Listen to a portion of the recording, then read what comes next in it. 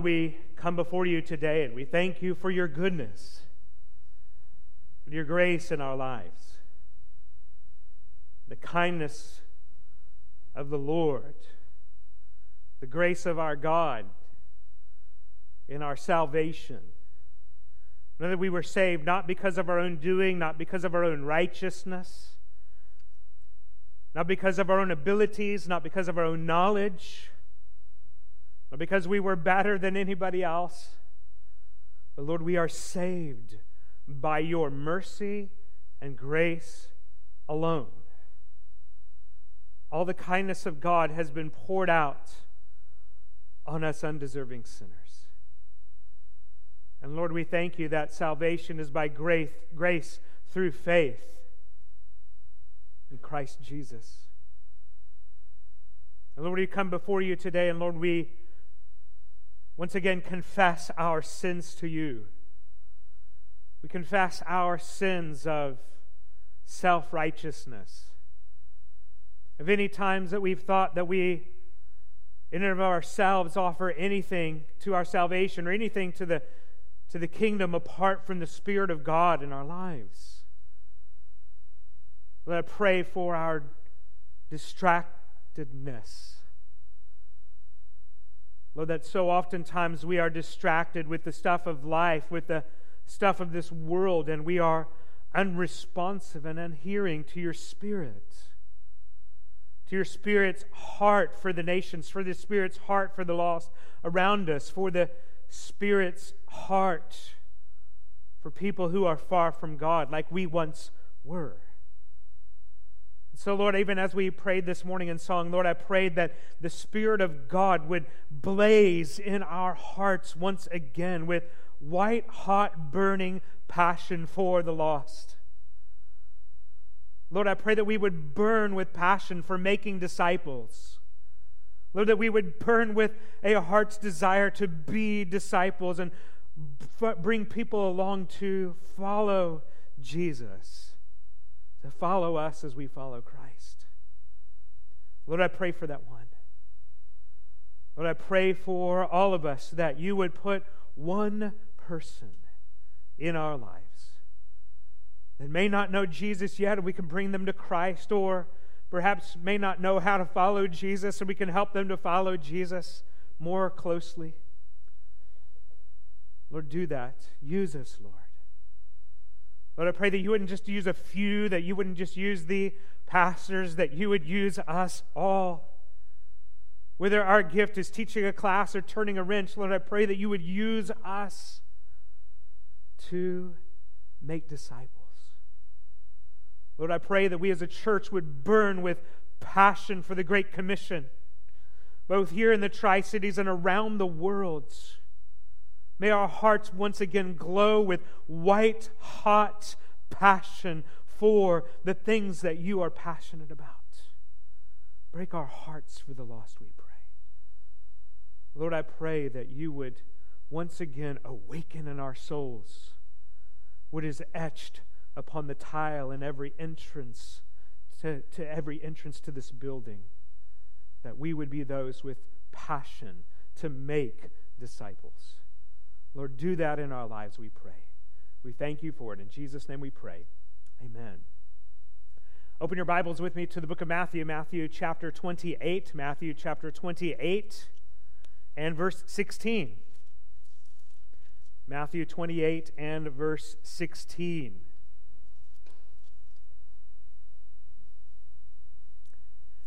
This morning I want to talk to you about Jesus is risen.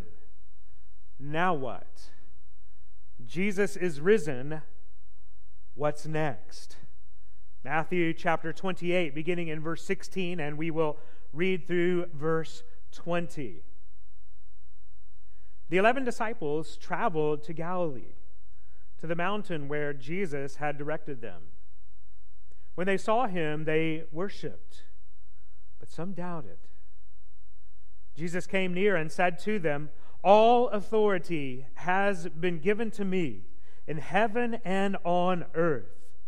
Go, therefore, and make disciples of all nations, baptizing them in the name of the Father, and of the Son, and of the Holy Spirit, teaching them to observe everything I have commanded you. And remember, I am with you always to the end of the age." Let's pray together.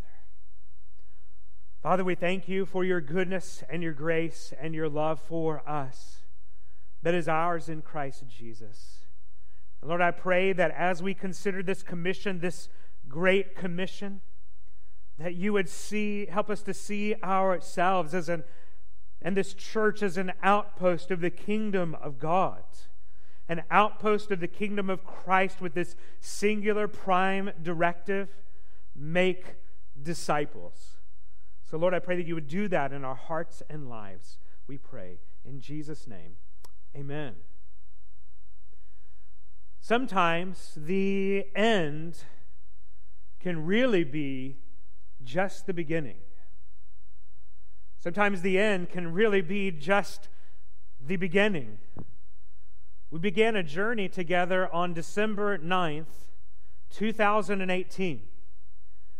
December 9th, 2018, I read the words from Matthew chapter 1, verse 1, an account of the genealogy of Jesus Christ, son of David, son of Abraham. And now here we are, 93 sermons later, with a couple of breaks for a journey through the fruit of the Spirit. We went through the book of Ruth. We walked through a couple of other books, smaller books of the Bible. But here now, we have arrived at the end of the book of Matthew.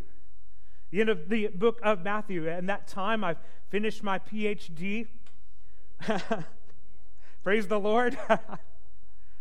We walked through a contentious election season together. We've had a global pandemic, a shutdown of society. If you look back in the history of the church, I think we will see this was one of the greatest crises that the church has ever faced, the pandemic of 2020 and beyond. And after 93 sermons and all of this, who knew when we were at the genealogy of Jesus Christ in December of 2018, what we would face in the following 3 years and 4 months. My goodness. I think if the Lord would have told us at that moment what we were about to endure in the next few years, it would have scared us to death. But I have good news. We're still here. And we still have a commission. And we still serve a Christ and a Savior who in this passage says he has all authority, and since that day, not one jot, not one tittle, not one dot on the I, not one cross on the T, not one breath of authority has somehow gone out of his power, but his power is eternal. And that same Jesus who is promised to us and who was born of a virgin, born under the law, born as a son of David, and yet son of God, that same Jesus here in this passage calls us on a journey, calls us on a journey to the nations, calls us on a journey of discipleship. Who knew that we would face all of this in the last few years? We spent a long time in the last few years taking a long look at Jesus, his authority, his teaching, the way that he loved people, the way that he loved his Father, the way that he loved us and gave himself for us, the way that he stretched out his arms on the cross and died for our sins. And the way that he rose in conquering power, Holy Spirit power, over the grave. And here as we come to the end of the Gospel of Matthew, we are given a commission. We are given marching orders. We are told to do something with the good news that Jesus saves. We are told to respond to this message. And we see the message of the Great Commission and the importance of the Great Commission now more clearly perhaps than ever before. Let me remind you of where we live. We live in Richland, Washington, or the Tri-Cities, Washington, and not all of us live in Richland. But we live in the Tri-Cities. And right here in the Tri-Cities, less than 10% of our neighbors are evangelical Christians. We live on the mission field. We live in an area that desperately needs to hear the gospel of Jesus Christ and to have a people who are passionate about this singular message that we sung today. Jesus saves. Jesus saves. Not only that, but in our community, more than half of the people in our community claim no religious affiliation whatsoever. They're not necessarily atheistic. They're not necessarily anti-religion. They just don't think in those terms. Don't know, don't care. Don't bother with that kind of stuff. That's most of the people in our community. And they need Jesus. They need the gospel. They need people who will shine brightly for Christ in this area. The harvest is plentiful. Think about the state that we live in, the state of Washington. The state of Washington is in the bottom 10 states in the United States in terms of evangelical Christians. Bottom 10 states. The only states that are less Christian than Washington are all in the Northeast. We're the least Christian state on the West Coast. We're the least Christian state in the Pacific Northwest. There is much work to be done right here in our backyard. The harvest is plentiful. We also live in a world full of sin. We live in a world of sin, of rebellion, of suffering and pain, in a world where 3 billion people die over 3 billion people, not die every day, but live in desperate poverty, many of them dying every single day. 3 billion people living on less than $2 per day. Hundreds of millions are starving and dying of preventable diseases. Do we care about this? And even more than that, of those people, there are over 2 billion people on the planet, 2 billion people in this world that do not have the gospel of Jesus Christ, that have never even once heard the gospel that Jesus saves. And so we live in a community that's lost. We live in a state that's lost. We live in a world that's lost. And we sit back and we ask, Jesus, what do you want us to do? I think it is crystal clear from the state of the world and from this passage exactly what it is that we are to be about as Christians. We are to be about making disciples. This has become even more clear in the last couple of years. Since December 9th, 2018, the needs today seem so much greater than they seemed then over the past couple of years of the pandemic. We see that the virus and also the response of society to the virus have left a horrible devastation of broken relationships, depression, fatigue, addictions to alcohol, addictions to drugs, internet pornography, marriages that are in shambles, relationships that are in shambles, people that were once friends are now enemies to one another, people that are isolated, people that are hurting. All of this right here in our community. So much so, just ask any counseling center in the community, and you might be able to get an appointment this fall to talk to a counselor. Those are the problems of our neighbors. Those are the issues that we even have right here in our church. We are called to make disciples. That is what we are to be about. And we aren't to be about that in a sort of somber way, but we are to be about that in a passionate way, a joyful way, because just as we sang earlier, we've got the answer. We've got the antidote. We have the cure. We have exactly what people need. They need Christ. They need Jesus. Jesus is the only answer to what ails our world today. This is not a time for less witnessing, less discipleship, less teaching, less training. This is time to go all in on the kingdom of God.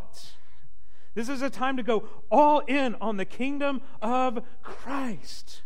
The time for pulling back and isolating is over. It is time to press in and press on the mission of sharing Jesus and making disciples and teaching and training and getting out in the highways and the byways of the Tri-Cities and the world to share the gospel. Why? Because one of the things that we have seen over the past couple of years is the time is short, and you may be in the hospital before you realize it, and you better use the time that you have in this world, because whether you're 55, 85, 45, or 25, you don't know how many days you have left. So friend, let's get after the gospel. Let's get after people. Let's use what we have. We are blessed here at Richland Baptist Church to be here right now. Praise God for our church. Praise God for our people. Praise God for every single one of you. You are here for a purpose. Let us get on board with the gospel of Jesus Christ and take it to the world. Let's take it to the nations. Let's go after him. Let's go reach some for Jesus. Let's go be winsome for Jesus. Let's go get people for Jesus by all means. Means number one, let's get after VBS this summer. Let's get after it. Yeah, there may be some changes. Yeah, we're going to do it at nights. But you know what? We live in a community. Listen, we live in a community where the average home price is now over $400,000. Most people have two incomes to afford that. That means mamas aren't home to help during the day. If you want young mamas to help, we better have it at night. And so guess what? We're going to have it in the evening. But that's okay, because I've already heard from a lot of young people that are going to help. Praise God. But we don't just need younger folk to help. We need people who are experienced that can help us young folk know how to do this thing. Amen? Because we already made the mistakes. We need to get after it. We need to get after people with the gospel. Get after the children of our community. They need Jesus. They don't know Jesus. They don't even heard of Jesus. They need the gospel. They need Christ. They need Jesus. Praise the Lord. Let's get after him. Let's get after this. Let's get to praying. Be here that Wednesday night, the night that we have the National Day of Prayer. We're going to pray for the 7 centers of power. 6 or 7, brother? 7, thank you. The 7 centers of power of our country. One of them being the families. One of them being the church. One of them being the military. One of them being the government. We need to be praying for this nation. And as we pray, may God set our souls on fire for this nation, that we have the answer. The answer isn't a politician. It's not a political party. It's not any of that. Even if we get all of that, if we don't get Jesus out on the streets, it's all for nothing. We got to get Jesus out in this community. We've got it. Let's go and bring the gospel to this nation. I'm getting off my notes. But that's okay. You get off the notes and get on the Spirit. That's a good thing. Amen? Praise the Lord. Well, what I want to do is I want to give you 4 aspects of the Great Commission. 4 aspects of the Great Commission that I want us to consider together today. 4 aspects of what Jesus is saying here to the church, not just then, but also today. Number 1, 4 marching orders of the church. Number 1, we will respond to the grace of Christ. We will respond to the grace of Christ. Before we get to the commission itself, I think it's important we don't skip over verse 16. The 11 disciples traveled to Galilee, to the mountain where Jesus had directed them. 11 disciples. 11. Why 11? Because I thought there were 12. Well, there were 12, but we remember that Judas has at this point already died. Judas has already killed himself. So now there are 11. Matthias won't be added until the book of Acts. And so here in this passage, we have 11 disciples. 11 disciples here in this passage. 1 less than 12. That's an imperfect number. And I think a good number to represent the imperfect people who were gathered there who received the Great Commission. The Great Commission wasn't given to perfect people. Wasn't given to Christians who had it all put together. Who was the Great Commission given to? Who were these ones who is in this group that heard Jesus say, go and make disciples? These were ones who had promised faithfulness to Jesus. These were ones who said, Jesus, we will die with you. We will defend you to the death. And then as soon as the mob shows up, they're out.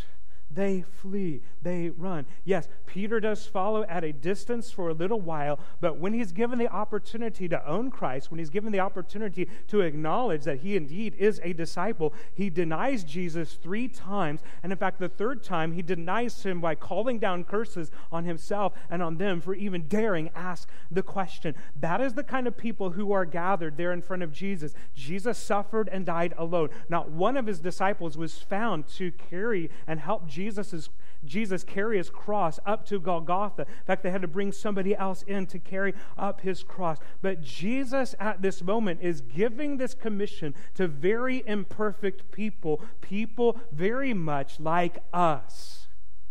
And it's very interesting what Jesus says in verse 10. We didn't really talk about it much last week, but I want to point something out to you in verse 10, the grace of Jesus in verse 10. Jesus says in verse 10, do not be afraid. He's talking to the women. He's talking to the ladies who come to the tomb. He says, do not be afraid. Go and tell my brothers to leave for Galilee. Then they will see me there. The reason why the 11 are in Galilee to meet Jesus is because Jesus told them to be there. And notice what Jesus calls the disciples. The ones who left him, the ones who denied him, the ones who walked away from him, the ones who weren't there when he needed them most. He has risen again from the grave, and Jesus calls them brothers. That's grace. That is good news. Hebrews chapter 2, verse 11 says this, for the one who sanctifies and those who are sanctified all have one Father. That is why Jesus is not ashamed to call them brothers and sisters. He calls us brothers and sisters, family. Yes, indeed, those who walked away, those who rejected. In fact, even in verse 17, at the end of the verse, those who are struggling with doubt in that moment, those who are strugglers, Jesus calls them brothers. Now, the grace of Jesus here reaches its zenith when he calls them his brothers, shows us that the Great Commission is not for super Christians only, as if there were any. It's not for people who have it all together. It's not for people who only have seminary degrees. It's not just for people who are good at leading a Bible study. It's not just for people who have been Christians for X number of years. No, the Great Commission is given to every disciple. Every believer in the Lord Jesus Christ has a calling to share the gospel and to live for Jesus right in the context in which we live. We are called to make disciples. You might feel unqualified. You might think, I don't know enough. You might think, I haven't grown enough. Well, keep learning, keep growing, keep going. But that does not excuse you. You are called to make disciples. You might say, well, I struggled. That's okay. So did these guys. It's okay. We are all called, every single one of us, with our specific gift, with our specific calling, to make disciples. Think about what you were when you were called. You were not called because of your own obedience. You were not called because of your own knowledge. You're not called because of your lack of knowledge or any kind of ability. You were called by grace alone and commissioned by grace alone as well. 1 Corinthians chapter 1, verse 26 and 29 says this. It says, brothers and sisters, consider your calling. Not many were wise from a human perspective. Not many powerful. Not many of noble birth. Instead, God has chosen what is foolish in the world to shame the wise. God has chosen what is weak in the world to shame the strong. God has chosen what is insignificant and despised in the world, what is viewed as nothing, to bring to nothing what is viewed as something, so that no one may boast in his presence. So if you feel like, I'm just not good enough, guess what? You're exactly the right person that can fulfill the Great Commission. Why? Because you are the kind of person that desperately knows your need for Jesus to do anything. You desperately understand your need for the Holy Spirit for anything of eternal significance to happen in your life. And that is a good place to be in, because at that point you're empty of yourself and you can be then filled with Jesus, filled with the Holy Spirit of Jesus, which is exactly what is needed in order to fulfill this Great Commission. Your inabilities don't disqualify you, your failures don't disqualify you, and your doubt doesn't disqualify you either. There at the end of verse 17, he says, when they saw him, they worshiped. Proper response to the risen Christ, proper response to God. Right there we see Jesus is God. Only God should be worshipped, so Jesus is God. But at the end of verse 17, but some doubted. A better translation of that could be hesitated. Some hesitated. Why did they doubt? Why did they hesitate? It wasn't Jesus. It was likely them, imperfect disciples, struggling disciples, hesitating disciples, and yet even those still given the Great Commission, go and make disciples. Exactly the kind of people who are gathered right here in this room today. Exactly the kind of people that Richland Baptist Church is made up of. We are the kind of disciples that Jesus calls to go and make disciples, to spread his fame to the ends of the Tri-Cities and to the ends of the world, to the ends of the earth. These are ones who doubted whether Jesus could ever even use them. Perhaps people like you, perhaps people like me. I love what Dana Ortland said in his follow-up book to the book that we gave out at Christmas. He says the following. He says, the only alternative to the real Jesus is to get back on the treadmill of doing your best to honor and follow Jesus, to follow and honor Jesus, but believing his mercy and grace to be a stockpile gradually depleted by your failures. I think that is a very common feeling in this generation, a common feeling about how God understands you and feels about you in this generation, in this world in which we live in. That somehow his mercy and grace is a stockpile gradually depleted by your failures, and you're hoping to make it to death before the mountain of mercy runs out. Here is the teaching of the Bible. If you are in Christ, your sins cause that stockpile to grow all the more. Where sins abound, his grace superabounds. Praise the Lord. It is in your pockets of deepest shame and regret that his heart dwells and won't leave. That is good news of our Savior. Now, we could also say, shall we continue in sin so that grace may abound? What's the answer? By no means, right? So we want to grow in Christ, of course. But don't think that you are somehow disqualified because of your inability or because of your sinfulness or because of your lack of progression, any of these things. No, press on. Press on in the grace of our God. The Great Commission is to make disciples, and it is for every single believer. So we will respond to the grace of Christ. Number 2, we will believe in the authority of Christ. We will believe in the authority of Christ. Jesus says in the preamble to the Great Commission, all authority has been given to me in heaven and on earth. All authority. So of the one who says, I have all authority, and it's true, and we know Jesus is saying it, so it is true. He has all authority. Whatever he says next, we have a responsibility to do. Right? If somebody has authority over us, then if they say something to us, then we have the responsibility to obey what it is that they say. Here, the one with the, of course we know in the human sphere, unless they go against the higher authority of God. But here we have the highest authority in the nation. We have the highest authority in the world. We have the highest authority in the solar system. Yes, even the galaxy, even the universe, even beyond the universe, even to the multiverse, if it exists. We have the one who has the highest authority. If there is an authority, he's got it. And he's going to say something to us. And so therefore, we respond. We believe in the authority of Jesus. This is a theme that has come over and over and over again here in the book of Matthew. It's an echo from the book of Daniel. Daniel chapter 7 and verse 14 says this: He was given a dominion and glory and a kingdom so that those of every people, nation, and language should serve him.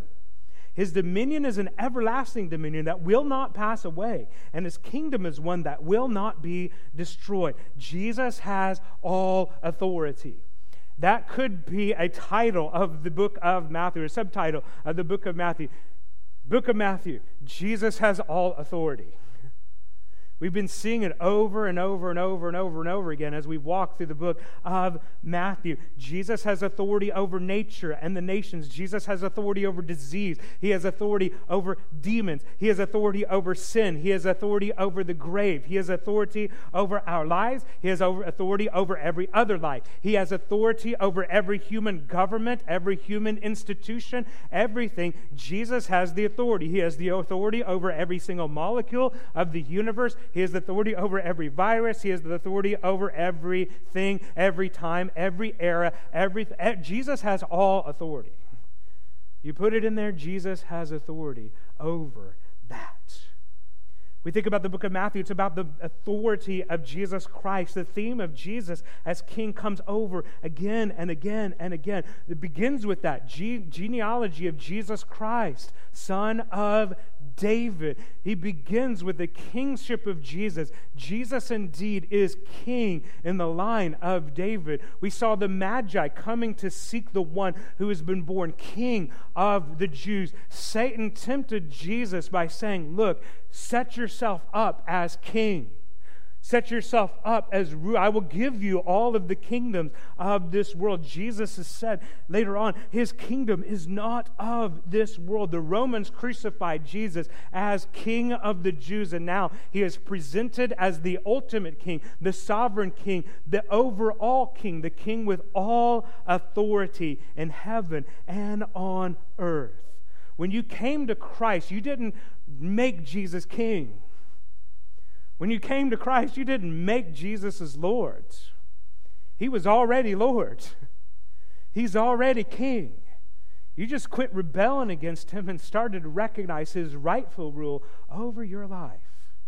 He is king. He is Lord. He is sovereign. He is ruler. He has the right to decide how we order our lives. And because of that sovereignty, because of that reality, because of that good news reality, think about that. When we think about Jesus having all authority, that's not some kind of bad news that is cramping my style. No, this is good news. Because any other one who had authority would be a messed up authority. We got enough of those, amen? We got enough messed up authorities. But Jesus is the one authority that is perfect in all of his thoughts, all of his ways, all of his actions, all of his desires, all of his desires for you. He's perfect in all of his ways. And this one has all authority in heaven and on earth. And so we not only submit to his authority, but we glad-heartedly submit to his authority. There's a bunch of difference between begrudgingly submitting to authority and glad-heartedly submitting to authority. I remember when I was a kid, if Mama told me to do something, and I did it, I won't do it, but I don't like it. You ever hear of the mother's curse? I hope your kids act the same way. No, we won't go there. I'll do it. I don't like it. Oh my goodness. Is that honoring mom and dad? Of course not. But sometimes we do that to Jesus, don't we? We do that to our Heavenly Father, don't we? I don't do it. No, he has all authority, and so we should have a glad-hearted submission and obedience to his authority. Let's just be real. Over the last couple of years, that's been a struggle that many of us have had. Or let's say at least one of us have had. There is times in the last year, I don't do it. And you get that. Anybody else had that problem the last couple of years? Okay, thank you. There's some others here as well. I told you when I first came, the very first series we did was through the book of Philippians. Philippians 1:6. He began a good work, will be faithful to complete it in the day of Christ Jesus. So I said over my office door, hang a diamond yellow sign that says under construction, right? Still true. But you know what? That's one of the things the Lord's been working on my own heart and life, is attitude towards really ultimately him. Attitude towards him Am I glad-heartedly serving the King, even in the midst of trial? That's one of the reasons why, starting next week, we're going to do a 4-week series on suffering. Suffering well for the glory of Jesus. So come next week. But here, we gladly submit. We believe in the authority of Jesus, and we gladly submit to his authority. Number 3, we will obey the command of Christ. All right, let's get into the Great Commission itself. We will obey the command of Christ. Verses 19 through 20, the Great Commission, go therefore and make disciples of all nations, baptizing them in the name of the Father and the Son and the Holy Spirit, teaching them to observe everything I have commanded you. If you look at the original language in this text, there is only one command with 3 participles unpacking what that command should look like in our lives. The command is make disciples. Make disciples. The only thing in the imperative mood, the command mood in this passage, is make disciples. Everything else tells you how to go about it. Going, baptizing, and teaching. What is discipleship? Discipleship is intentionally entering into relationships to help people know and follow Jesus. That's discipleship. Discipleship is intentionally entering into relationships to help people know and follow Jesus Christ. That is, we see Jesus. That's what Jesus did. Hey, follow me. And they followed him for 3 years. They watched the way he lived. They watched the way he acted. He taught them. He loved them. They watched him as he loved others. And now he's saying, do that. Now he's saying, go and make disciples. Go and make disciples. Go and make disciples. So we are to be people who are passionate about making disciples, finding somebody in our lives that we can help grow to follow Jesus more, as we also grow and follow Jesus more. It's a collaborative effort in our lives. How are we to do this? We are to do this by going, baptizing, and teaching. He says, go. Actually, go is not really in the command form. It's really in a participle form. So you could say, as you are going, as you are being sent out, as you are headed out around the world, go and make disciples. And so the word go is how we do this. We go. Now, this can be overinterpreted or underinterpreted. It can be overinterpreted and say that the only thing Jesus is talking about is moving to another nation and being a missionary. Now, he is talking about that, but that is interpreting it too far in one direction. We are, yes, indeed, we are to send people. I pray that there are people who do respond to the preaching of the word at Richland Baptist Church, even as they already have, and give their lives to global missions. We've seen that in our church. We have missionaries through our agency that do serve and who once were part of our church. But we pray that that continues to happen. But it's not just them that fulfill the Great Commission. It's as you are going also in your daily lives, as you're going to work, as you're going to your neighborhood, as you're walking your dog, as you go to school, as you go throughout life, as you go to your family, as you are going, spend time building intentional relationships right where you are for the purpose of helping people to know and follow Jesus. That's what we are to build our lives upon. That's what we are to build our lives around, is this good news that we can share with others. I love what Dawson Trotman says in his little pamphlet, Born to Reproduce. I commend this to you. If you've never written or read Dawson Trotman, read Dawson Trotman. It will impact your life. He says the following. He says, the curse of today is that we are too busy.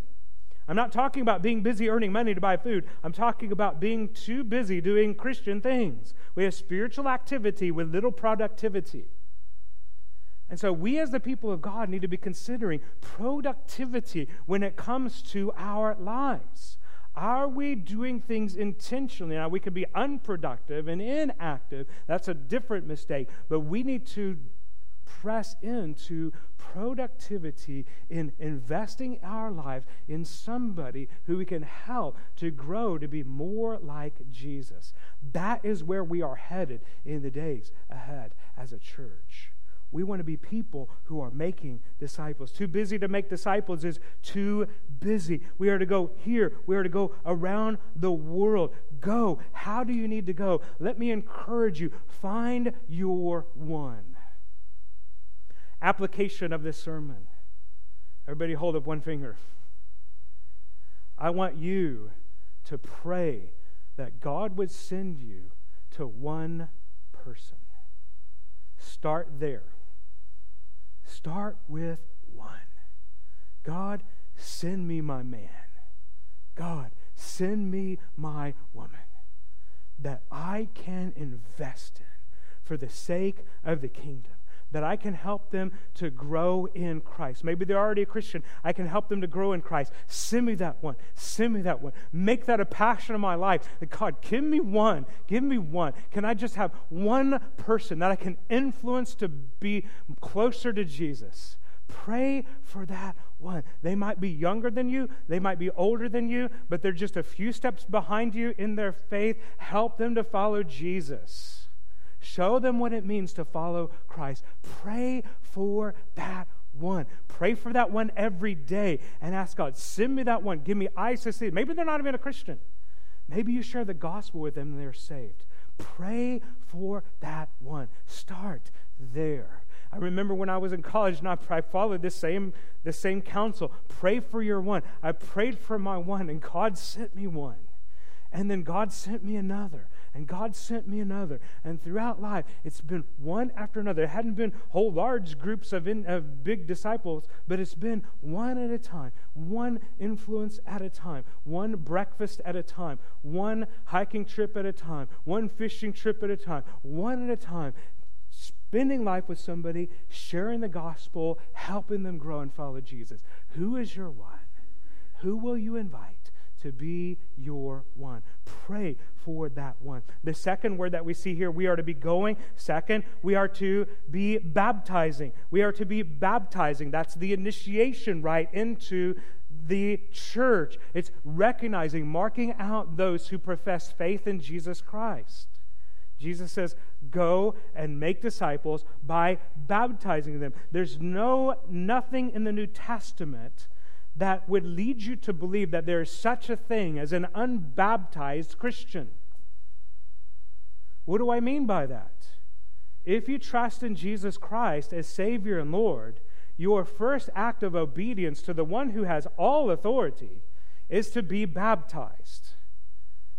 Oh, Jesus, you saved my soul. Okay, what do you want me to do, Lord? I want you to be baptized. Oh, no, I can't do that. Oh, you can see the problem there. Jesus says, go and make disciples, baptizing them in the name of the Father and the Son and the Holy Spirit. That implies evangelism. We reach people with the good news of Jesus Christ, and once they trust in Jesus Christ as Savior and Lord, we baptize them. We baptize them. That encourages us to be about evangelism. I encourage you once again, be involved in VBS this summer. Be involved in evangelism in the park this summer. Be involved when we start doing pray and go in the neighborhoods, praying through our streets this summer. Pray, be involved. Let's get out there and share Jesus. Go and baptize. That implies that you should be baptized. If you've never trusted in Jesus Christ as Savior and Lord, or if you have trusted in Jesus Christ as Savior and Lord, if you've trusted in Christ as Savior and Lord, have never followed Him in believer's baptism, I encourage you, be baptized.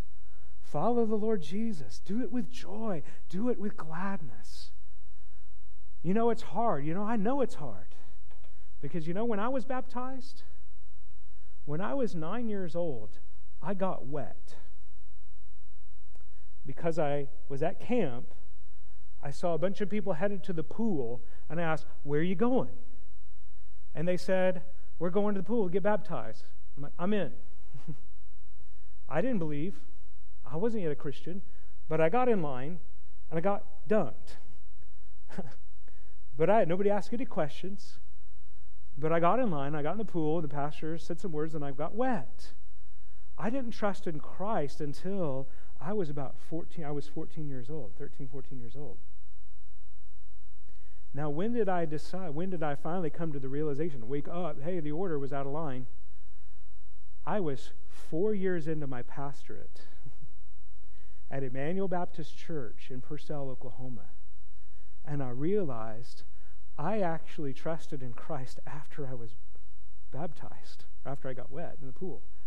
So I preached on baptism one Sunday and said, I need to respond to the message. I was in my 30s. I know how hard that can be. So don't tell me I'm too old. People might think, whatever. Yeah, I could have lost my job. If you've never been baptized or followed Christ in baptism, your response needs to be to get baptized next Sunday. And as you get your life going in Jesus' direction, watch God move your life. Watch God direct your life in this world. Baptism. Jesus says to be baptizing. Then finally, Jesus says to be teaching. Jesus says teaching. The third word there is teaching. So going, baptizing, teaching. That is how we are to make disciples. One of the things I think we need to grow into more as a church is more teaching, more training with intentionality. Here's some of the marching orders for the future. I think in the past, we had classes just because we were supposed to have meetings and classes. I think one of the things we need to do this fall, as we're thinking towards the fall and building towards this fall, is I think we need to get back going on teaching, back going on having more discipleship training, back going having more discipleship-oriented classes, training, but do it with intentionality. What is it that we want you to know? What is it that we think a disciple needs to know in order to grow? Not just picking randomly classes, but actually thinking through a curriculum of here is a plan, here is a pathway, here is what you need to know theologically, practically, historically, emotionally, spiritually. So that way we develop fully orbed disciples of Jesus Christ and all the aspects of teaching them to obey everything I've commanded you, that we unpack that and plan that out for the church. So be praying for us as we plan this for the fall, as we get ready to go all in on this commission. All of this takes intentionality in order to do this. Finally, number 4 is this: we will depend upon the presence of Christ. We will depend upon the presence of Christ. Everything I said this morning should absolutely terrify you and make you think this is impossible for me to do. And you are right. Aren't you glad you came? To be given an impossible message and it's like, yeah, you can't do it. On your own, you can't do it. But that's why the last words of Jesus in the book of Matthew, I am with you always to the end of the age. Oh, that's good news. He will never leave you. He will never forsake you. And he will not give you he will give you a commission you can't do on your own, but he will give you a commission that will drive you towards deeper dependence, glorious, glad-hearted dependence on Jesus more than ever before. If you want to grow in your knowledge of Jesus, your relationship with Jesus, your dependence upon the presence of Jesus, and your very much feeling and knowing the presence of Jesus in your life, get on board with the Great Commission. That is where you will know the presence of Jesus most deeply, is when you are on mission, making disciples with the presence of Jesus filling you and empowering you every single day. The book of Matthew ends with the presence of Jesus. I am with you always, even to the end of the age. And do you know what? That's exactly what we began with in December of 2018. In Matthew chapter 1, verse 23, see, the virgin will become pregnant and will give birth to a son, and they will call him Emmanuel, which means God with us. Praise the Lord. Sometimes the end is just the beginning. Let's spend a moment in silence together as we meditate on these things, asking God, what should be my response? Maybe even pray right now, God, send me that one. Send me that one. Maybe you already know that one. Pray for that one. Ask God to work in it. Do you need to be baptized? Say, God, I want to respond to what you told me to do today. Do that today. Make your response today. Let's spend a moment of silence. Do business with the Lord, and then let's do business with the Lord together as we respond.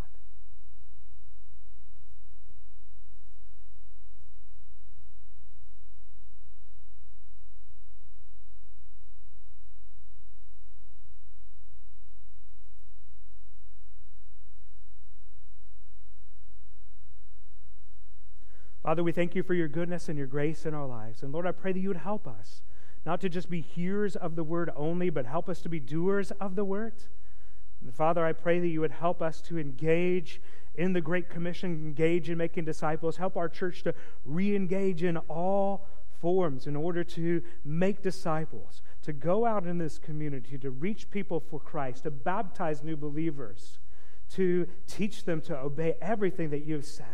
Help us to be intentional and passionate and creative. And Lord, I pray that you'd help more and more and more of our people engage in the mission in our neighborhoods, in our church, in our community, in our workplace, our schools, everywhere. Let us be about the Great Commission. Lord, work in our hearts and lives today. Lord, we thank you and praise you for it. In Jesus' name we pray.